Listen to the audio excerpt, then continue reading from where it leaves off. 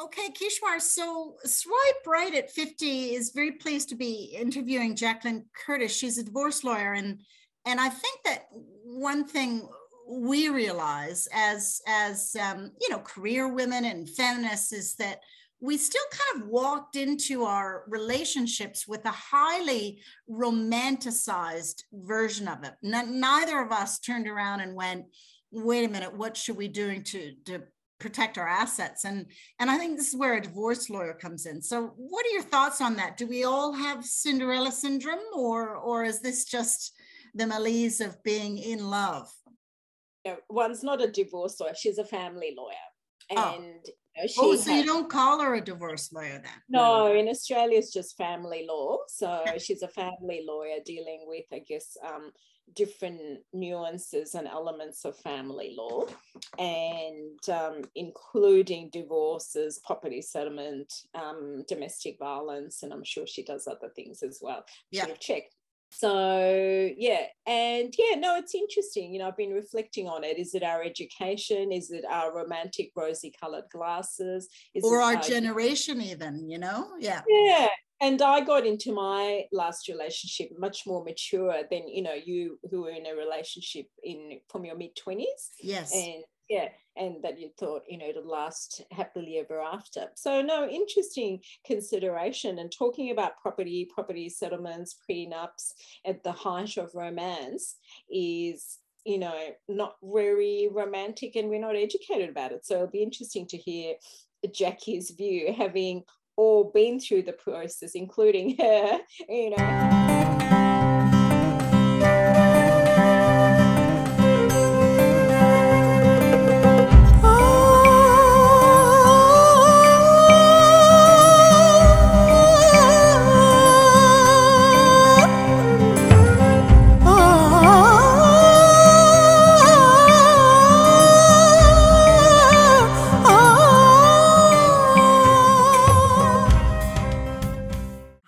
Christina. And I'm Kishwan. Welcome to our podcast, Swipe Right at 50.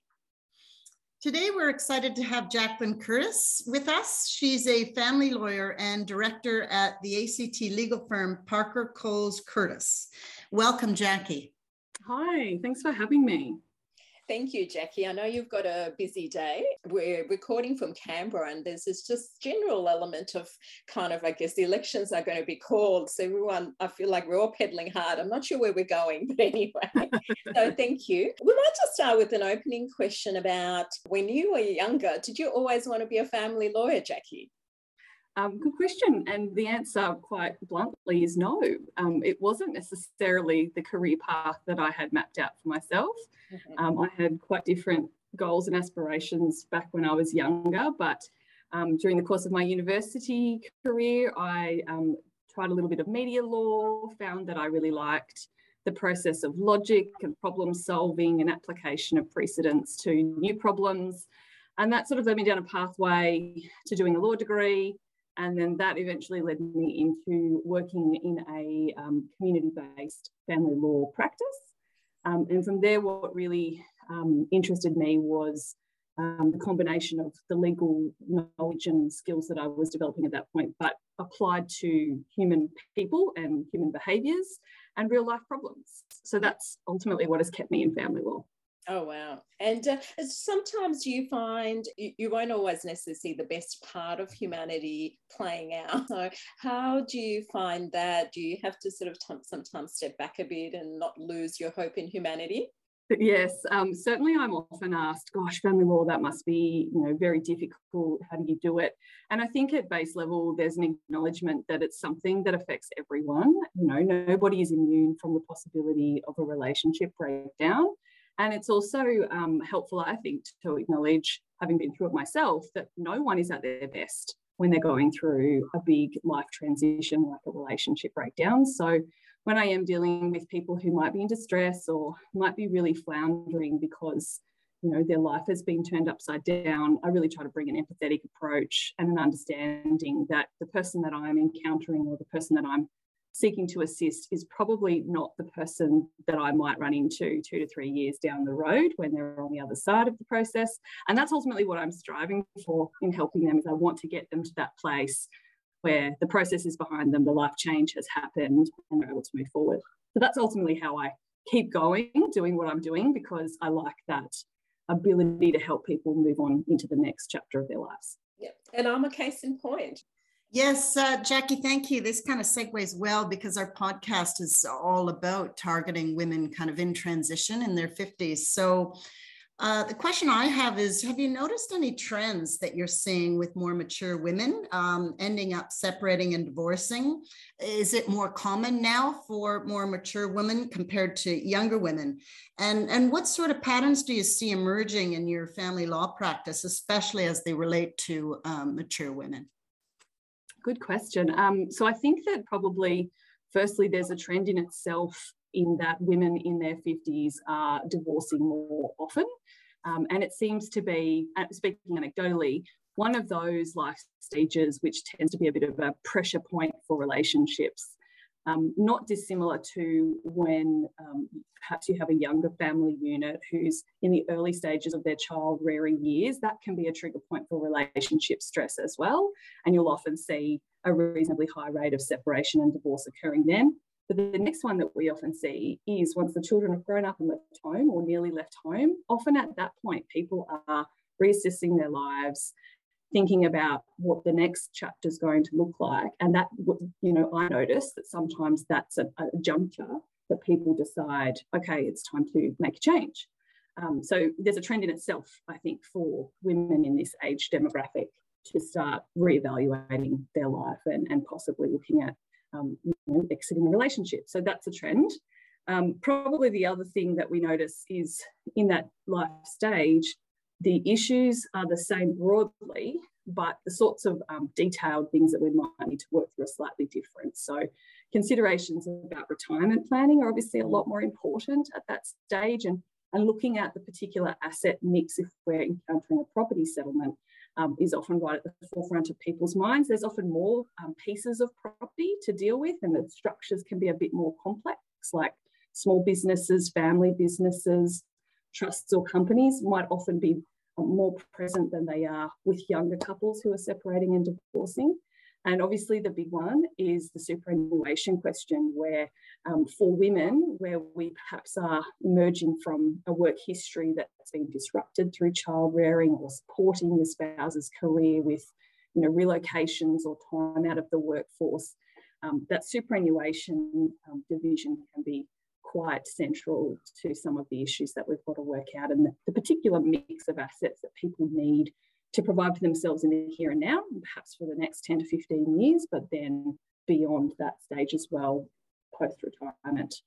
And sadly, the only other trend that is something that we're always really alert to in this age bracket is the much higher rate of homelessness for single parents, particularly women, but also women in their 50s. If they have been adopting a traditional role in the relationship and perhaps they haven't developed an income stream of their own, or they have largely supported their spouse's career, then they're much more vulnerable in that property settlement equation. So ensuring that the client's greater need financially into the future is considered carefully and provided for. That's something that we're all very alert to. Fair enough. Have you noticed, I mean, I've heard this, but is it true that the pandemic has meant an increase in couples separating and divorcing? Certainly. There's been a few studies done over in the UK and the US so far. I don't think there's anything currently in Australia that's yet been released, but what we know from overseas is that the COVID pandemic has put more relationships under pressure. And certainly it's increased the rate of family violence as well. And, you know, that is a huge concern for our society.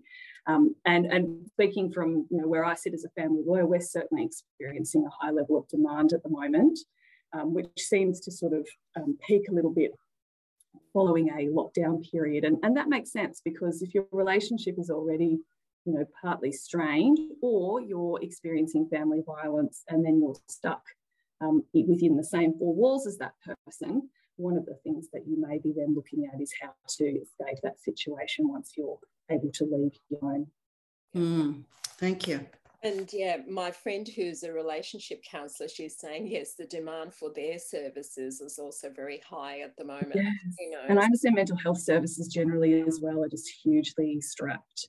Yeah. So No. Going back to property settlement, I'm going to assume that we'll focus more on the property, Jackie, rather than Sure.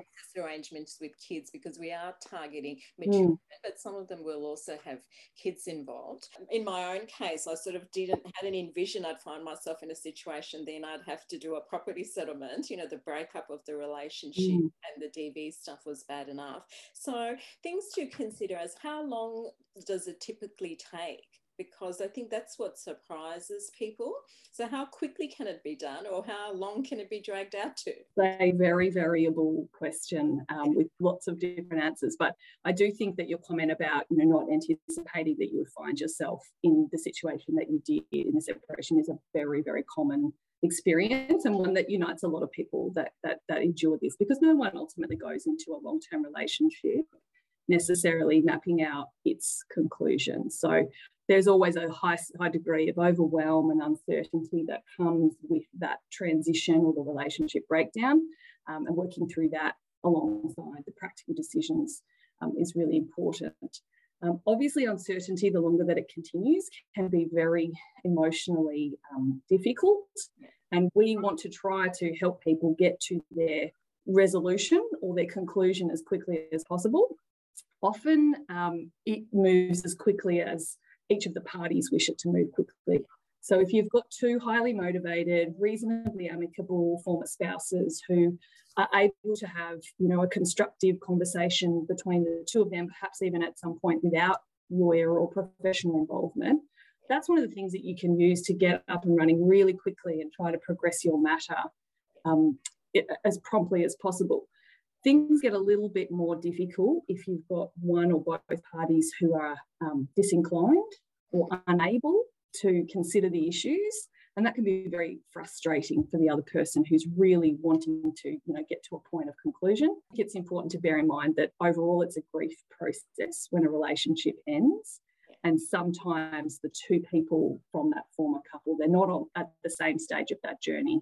You might have someone who's still experiencing shock and denial, and you may have the other person who's kind of closer to that point of acceptance and really wanting to just move forward. With respect to legal processes, we sort of have a couple of different options that we use. One is straight up negotiation, and that can be done with or without lawyer assistance. And as I said before, if you're able to progress things yourself, then that can help move things along. If you can't, or if it's not appropriate for you, for example, if there is family violence, then that might be where lawyers can be helpful. But that process is a little bit uncontained in that it doesn't really have fixed deadlines. So it can be experienced as sort of dragging on because you're waiting for things to go back and forth, and it can take some time. One of the other processes that our system really encourages is the use of dispute resolution. So that's something like a settlement conference or a mediation, and they can be arranged reasonably quickly with some preparation work done in advance. And it's an efficient way on the day to sort of get everyone together in the same location. Doesn't necessarily have to be in the same room, and with professional support, work through the decisions that need to be made. And your third one, obviously, is court processes, and they are by far the slowest and the most expensive. And that largely is a byproduct of our underfunded court system, where there are far too many families requiring assistance and not enough judicial officers to get through the workload. So unfortunately, that one is quite slow. And if you're one of the very few matters that needs to go to court, and then if you're one of the very few matters that are in court and requires a judge to decide your matter, you could be looking at 18 months to 2 years and beyond for very complex matters. In those other two spaces, it's quite variable. Probably the quickest I've ever seen anyone do it would be, say, 3 to 6 months. Yeah. Oh, wow. But even in those situations, I think there needs to be a recognition that when you're going through an emotional transition, like the end of a relationship, there can be a danger in making decisions too quickly. Space and time is a really important thing, because your reactions in the immediate post-separation setting, they can change over time. So I do think it's important, although almost everybody wants to have their divorce over and done with as quickly as possible, because let's face it, it's a painful process. Yeah. But I think there is also a lot to be said for taking pause, getting good advice, considering all options, and ensuring that you're not making decisions from a reactive or emotional point of view. Yeah. And Christina, you're in the process at the moment of doing your property settlement. Yeah. Does that resonate with you? I'm interviewing you now, but anyway. Yeah. Yeah. Yeah, I mean, my ex and I, thankfully, were fairly amicable. So we tried to negotiate mostly without lawyers and then go to the lawyers and say, can you help us? You know, is this, well, for me, I said, is this, you know, fair given the length of our relationship? And even though we're amicable and quite happy to move things along, we're coming up to 2 years now since we separated and we still haven't signed on the dotted line. So yeah, it does take time, but I'm actually quite comfortable with that. I wasn't in any hurry, and I did find myself in a situation where I was very blindsided and felt very ill prepared, particularly when it came to finances, to sort things out, because I just moved to Australia and didn't even have credit in the country. So it was, I felt quite vulnerable. Yeah. Yeah, no, those are really important things, I think, that you've acknowledged, Christina, and exactly what I was getting at, that, you know, it takes a little bit of time to gather the right information, just looking at it from a practical point of view, to get across exactly what all your options are, to understand what your entitlements might be, and then also be at a point within yourself that you're ready to make those decisions, which are going to impact on your life in future. So there can be a danger in rushing those things, but I do think it is a common misconception that it can be done quickly. It certainly can, but you need to be really mindful that everyone is in the right headspace to do that, because going in blind means you may end up with buyer's remorse, and you've done a property settlement that perhaps you find out after the fact really wasn't, you know, in your best interests. Yeah. And then you've got a bigger problem on your hands. So careful and considered decisions, I think, is important. Sort of 2 years to sort of slowly negotiate with lawyer assistance and a little bit without, I wouldn't say that that's necessarily uncommon or outside the realm of the norm. Which brings to, my mind, a couple of questions, which is, what are time limits in the legal system? So marriage versus de facto. Mine was a de facto situation. And then a second question I want to ask is, what are the risks if, you don't get lawyers involved? And Jack, you and I might be inherently biased, having had some training. But yeah, it's good for people to appreciate what happens, if you do reach an agreement and you write it down, but it hasn't gone through a lawyer, or it's hasn't been rubber stamped by the court. Yeah. That's a really important issue to highlight. In terms of time limits, if you are married, you are eligible to get divorced following 12 months of being separated. Some of that separation period can be taken whilst you may be living under the same roof, but the most clean-cut way to demonstrate that you've been separated is where you've been living physically apart. In terms of a property settlement, you need to have either reached a formal legal conclusion to your property settlement, or have put an application before the court to preserve your opportunity to have the court make that determination before the anniversary of your divorce. So 12 months separated and then 12 months to get your property settlement worked out. In reality, for married couples, because we're waiting out that 12-month separation period, that's a good time to start having the conversations around property settlement, because there's no fixed order. You can sort out your property first and then get divorced. We're probably more cautious about pushing ahead with divorce without having some level of confidence that we're making some progress around property settlement. Mm-hmm. In relation to de facto spouses, you have from 2 years of the date of separation to finalise your property settlement. So similar sort of thing. In that 2-year period, that's your window really to be focusing on unravelling your financial relationship with your previous spouse and working through getting that legally documented. In both instances, for married couples and de facto spouses, there are limited grounds upon which, there's always an exception to everything in the law, right, Kishwa? There's limited grounds upon which you can ask the court permission to file an application out of time. But obviously that's more complicated, you may not be eligible, and it's likely going to lead to more cost. So generally speaking, one of the first things you should start turning your mind to when you're finding yourself post-separation is sorting out your property settlement reasonably soon, or at least getting some advice around it. It's not uncommon for people to do a little bit of DIY, and certainly from my perspective, I encourage people to do that if they have the sort of dynamic with their former spouse that they can. It's a great way of resourcing your matter, because you can then save your money from being spent on legal fees for something else that's more important for you to restart your life with. In some instances, people don't have a choice and they're not able, for a range of reasons, to liaise directly with their spouse. And that's where, you know, we may come in a little bit earlier in the journey. What I would always recommend, though, is to do something like what Christina did, and that's even if you've taken the process, you know, a significant part of the way without lawyer input, that before you are signing anything, committing to anything, that you do get some advice so you know exactly what you're entering into. Because let's face it, you don't know what you don't know. And there may be something huge that you've overlooked or that you're not aware of, or a legal principle that means what you're about to sign up for may not be in your best interest, or in fact could be completely inappropriate. It's always recommended, or nearly almost always recommended, that you legally formalise any agreement that you reach with your former spouse. And one of the reasons for that is because informal property settlements, and those are things like where two people might decide, look, all we have is our house and our super, so let's just sell the house and split the proceeds, and we each go our separate ways.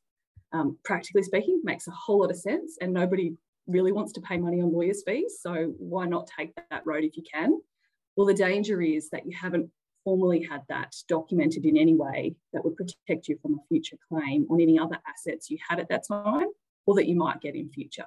Yeah. So it's really part of that piece of providing you with certainty that you have it documented and recorded so that you can shield yourself from a potential future claim down the track.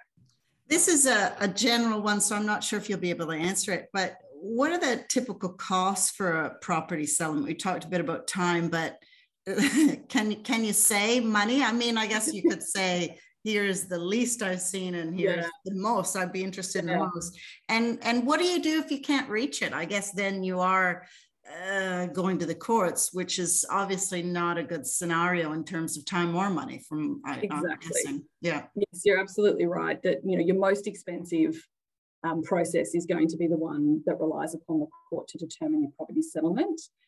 Court proceedings are infinitely more expensive, they take longer, and they're a whole lot more stressful because you lose a little bit of control over your outcome. You are effectively handing over to someone else to make the decision. And of course, you're telling them all the reasons why they should make a decision that supports what you want, but that's not necessarily going to be guaranteed. So it's certainly something we want to try and avoid, or make our last resort because of those factors. Costs generally, like the time question, are hugely variable. And I certainly don't want to say that to sound evasive. That's just the reality of the family law journey. There can be a totally different pathway for even two cases that look identical on their facts. Personalities can come into the mix because, as I said before, those people that may be able to work directly with their former spouse, their costs are going to be lower than someone who's relying upon a lawyer to be their communication medium right from the start. And, you know, sometimes people's emotions and psychology will play into how quickly things can move. If somebody is unable or unwilling or unmotivated to make decisions, then your costs are going to be higher because the process takes longer. Generally speaking, I mean, your lowest cost is going to be not having any lawyer involvement at all, submitting some form of application to the court for which you'll pay a very modest filing fee.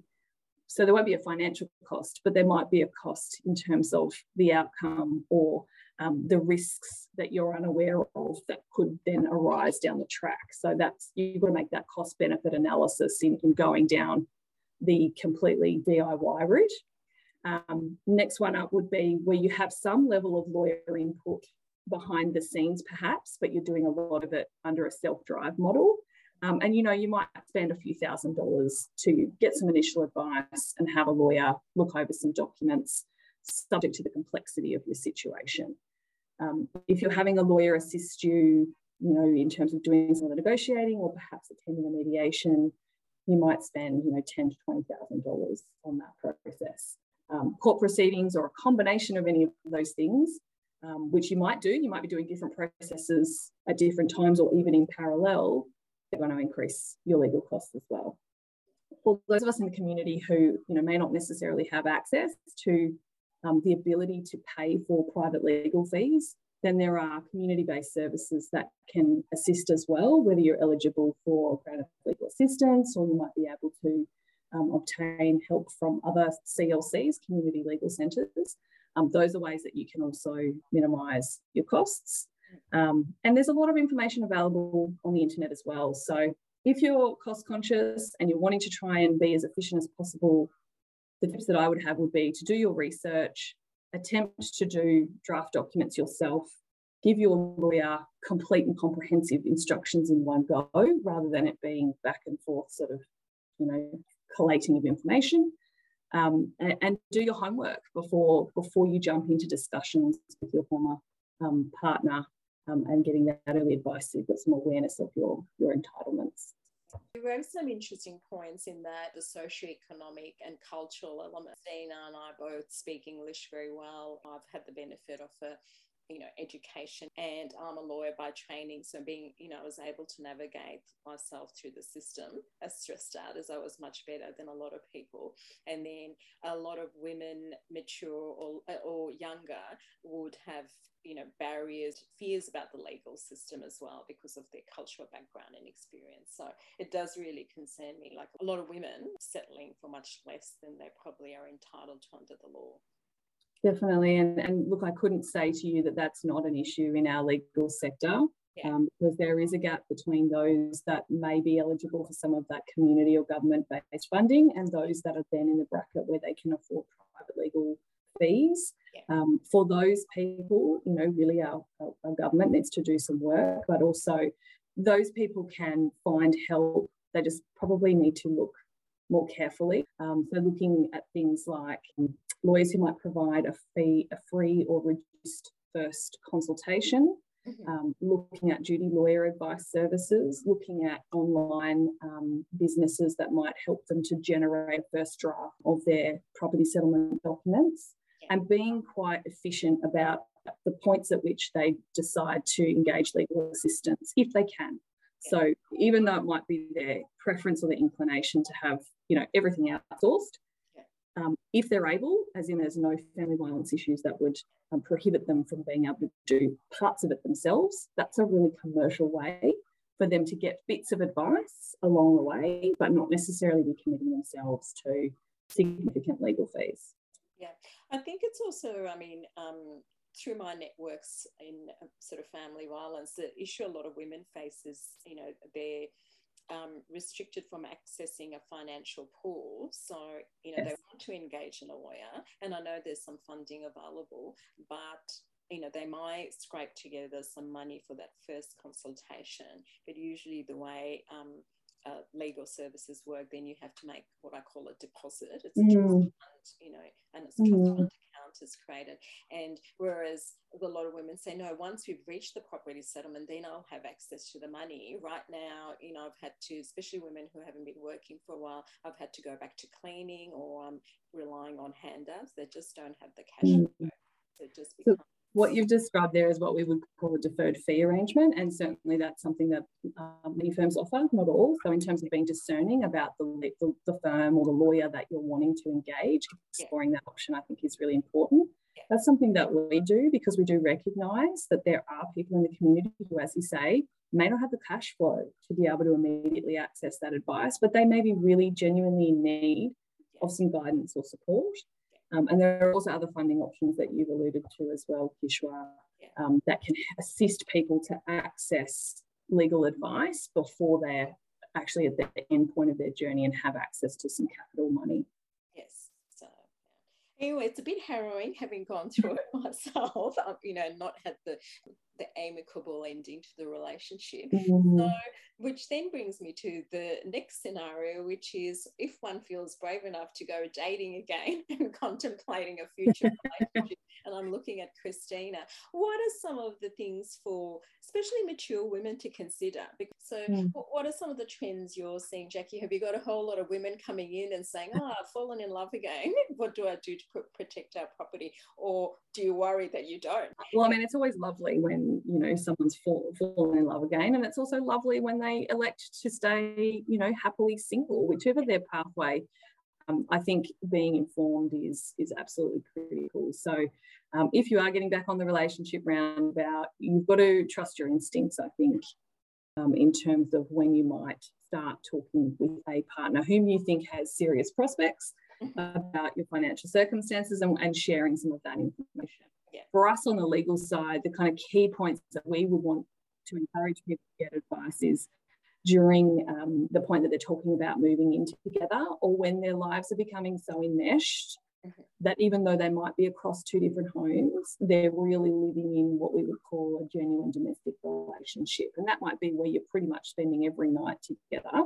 even though someone is otherwise maintaining their own separate residence. Because that's kind of the transition stage for us, where you start to step into what comes under the banner of the Family Law Act, and where you may be potentially at risk of another family law property settlement should that relationship end. Yeah. And I think, without wanting to deter people from dating generally, keeping in the back of your mind that there is a higher rate of separation statistically for second relationships. And for those of us who may have children from a first relationship, for whom you want to protect the benefit of your assets, getting some advice about what you can do in that space, whether it's your will and estate planning or whether it's considering doing a binding financial agreement, sometimes known as a prenup, that can actually determine how your assets would be divided in the event the relationship ended. Can be a way to give yourself a little bit of peace of mind. So the binding financial agreement is almost like contemplating at the beginning of the relationship what you might do should the relationship end. And that's not always an easy conversation to have. Most of us, when we're going into a relationship, are wanting to enjoy that fun and exciting honeymoon period, and it can be a little bit of a dampener to start having these conversations. But they're really important conversations to have, especially if you've been burned in a previous property settlement. And I think, generally speaking, if we value openness and transparency in a relationship, then these are the sorts of conversations to sort of start having the point you're getting quite serious with someone. Whether or not you need a formal legal document like a binding financial agreement, again, is going to be dependent on your situation, your level of assets, and also your partners. So getting some advice, have a wonderful appointment with a family lawyer and say, look, I'm in this relationship, here's my situation, what do you think I should do, if anything? And they may say to you, absolutely nothing at this stage because it's too premature. Or they might say, well, look, here's some practical things that you can do to sort of stop yourself from coming under the realm of the Family Law Act, or even if you're already there, to minimise your exposure to a property settlement that would affect your assets.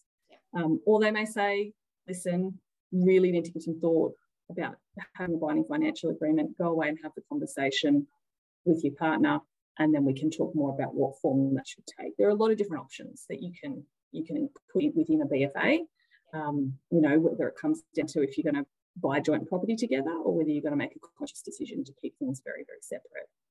So that's a way that people can feel a little bit of reassurance that they're not going to have to repeat this process for a second time. Going back to this whole idea of, you're in a new relationship, you're in love, but maybe need to think about protecting yourself and looking at your assets and protecting those. I thought a myth was a prenup. I thought that was only from American legal shows, but you're telling me they do exist and that this might be something you can consider. Can you add pets or animals to that?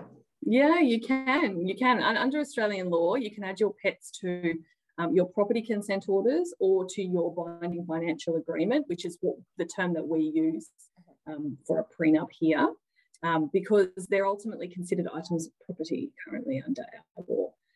So if that is something that needs some resolution, that's how we would formalise it. And what we see more and more, and I think we'll see even more of it post-COVID, where lots of people have decided to get pets whilst, in lockdown, more and more people are choosing to make arrangements as part of their discussions around financial and property matters for their pets and legally recording them as well. Interesting, yeah. So aside from prenups, and I agree with you, Christine, it sounds very Hollywood. It does. Yes, yeah. I wonder if Affleck and J-Lo, because they look like that, they've got back together again, whether they'll get a prenup. Anyway, are there any other options aside from prenup, or it's just risky? And prenups, going back to an earlier point, because it's a contract law would apply, which Correct.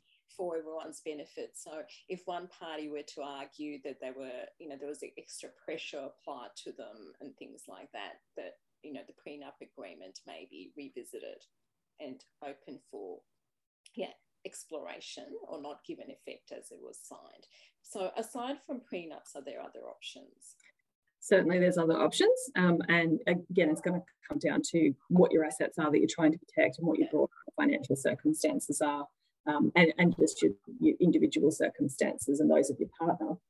But it's also worth having some consideration about your will and estate planning arrangements, because whilst you might also want to cover off what should happen in the event of your separation during your lifetime, you probably also want to think about what that looks like once you have become deceased.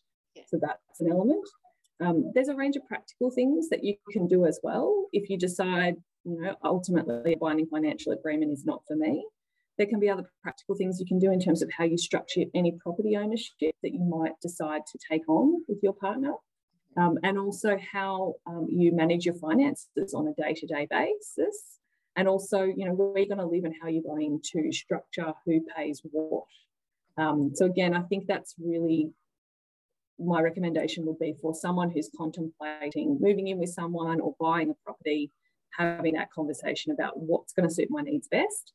And bearing in mind, Kishwar, as you said, that a binding financial agreement, whilst it's a risk mitigation tool, and it's probably the best one we have available under our current legal system, it's not always bulletproof, because there can be situations where it is set aside down the track that you alluded to. Yeah. Okay, over to you, Christina. I like your line, Jack, and I totally agree. No one's ever their best self when they're going through a divorce. And I would imagine you're in situations quite often where you're grabbing the tissue box and helping your clients. So how do you communicate to clients that actually you're not a relationship counselor, you're a family lawyer? Like, what if clients cross the line, and what do you say? How do you make that clear with clients?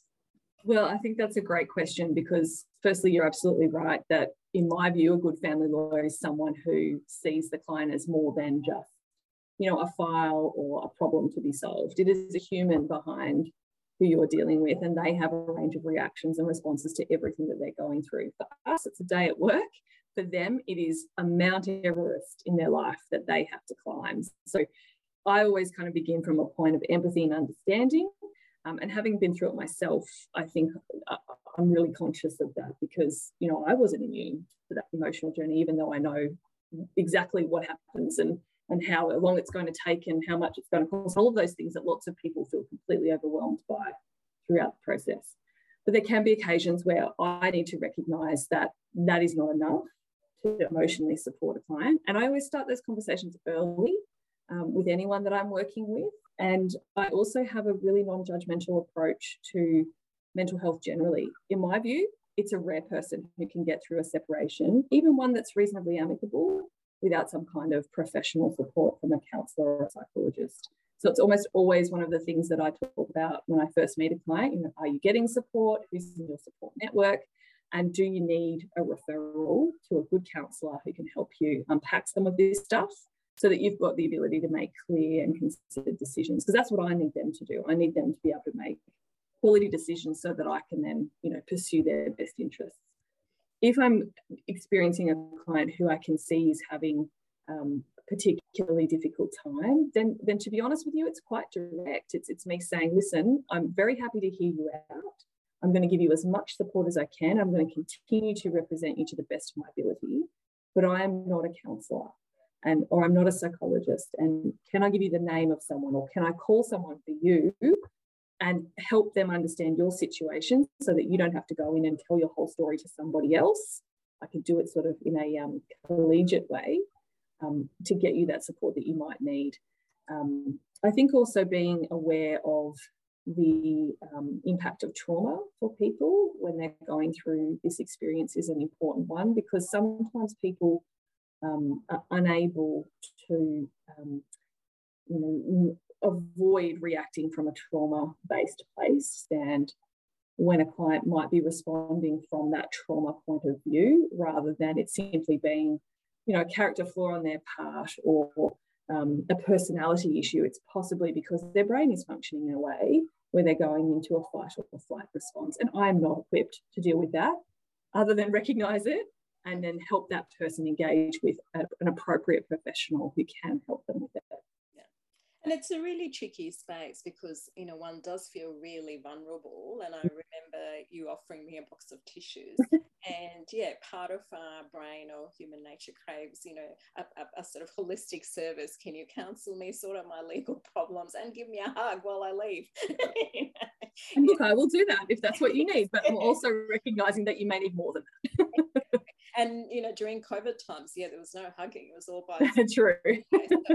Help, even if your services came with a hug at the end. So, all right, no, that's been really informative. And now we've come to the fun part, the speed dating questions. I ask you some quick questions and just quick short answers, Jackie. Okay. And so we can have a laugh. So this is the warm-up question. Are you ready? Yep. Okay. How do you, at the end of the day, disconnect with all the work you've done and unwind? Glass of wine, good TV show or a good book. Excellent. Okay. Now, have you been online dating ever? I have. Okay. Now, as a lawyer, what are some of the things that comes to your mind about the legal risk associated with online dating? And I could only ask that of another family lawyer. Probably the main one for me is that often once the prospective date finds out that I'm a family lawyer, it very quickly descends into an opportunity for them to get some legal advice from me. So it's being conscious that that's not the place all the time. Yeah. Oh, no, that's hilarious. Yeah. Now, if you had a legal magic wand, okay, what would be the change in the family law system that impacts on women that you would affect? Well, the first one would impact on everyone, but certainly women, because perhaps they come out of relationships with, less cash flow, ability to engage legal services, and that would just be more funding generally to the whole system. More funding for the court, more funding for mediation services, more funding for those people that we, identified as falling in the gap between legal aid, entitlement, and ability to fund private lawyers. That would absolutely be my number one wish list item. Sure. Now, if you had to choose between chocolate and alcohol for your clients in terms of dealing with stress, and I know I flag you're not a counsellor or a nutritionist, what do you think wins? Chocolate or alcohol? Look, I'm not really a chocolate person, so I'd have to say alcohol, but it's probably the lower PC response. I'm a dark chocolate person, so I'm totally into chocolate. I quite like that answer though, Jack. Thumbs up. Good. Thank you for backing me up. So Christina, you had a question as well, a speed dating question. I thought this was a great one. I thought of it this morning. If you could have a superpower, what would it be? Look, more hours in the day would be my superpower. I want Hermione Granger's time turner so I can do it all. Oh. Because isn't that what all women want at the end of the day? More time, more brain space, relief from the mental load. Yeah. That's it. But we still managed to squeeze a whole lot of stuff in. No, that was the end of the speed dating question. So thank you for that. Do you have any questions from us? No, I think this is a great podcast, and I think it would be a wonderful resource for women in the age bracket of 50 plus who, are in a very different place perhaps to some of their peers. And I know that when I went through my separation, one of the biggest things to grapple with was just feeling isolated.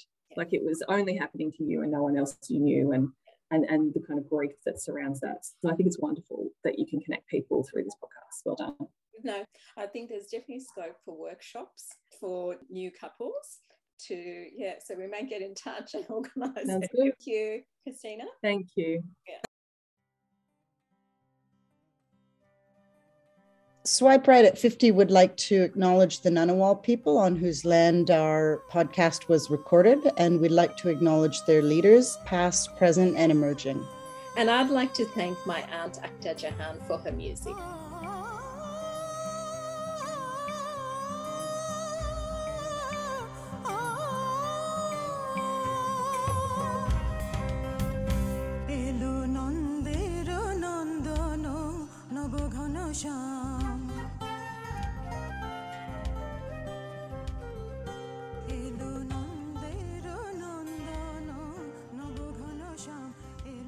should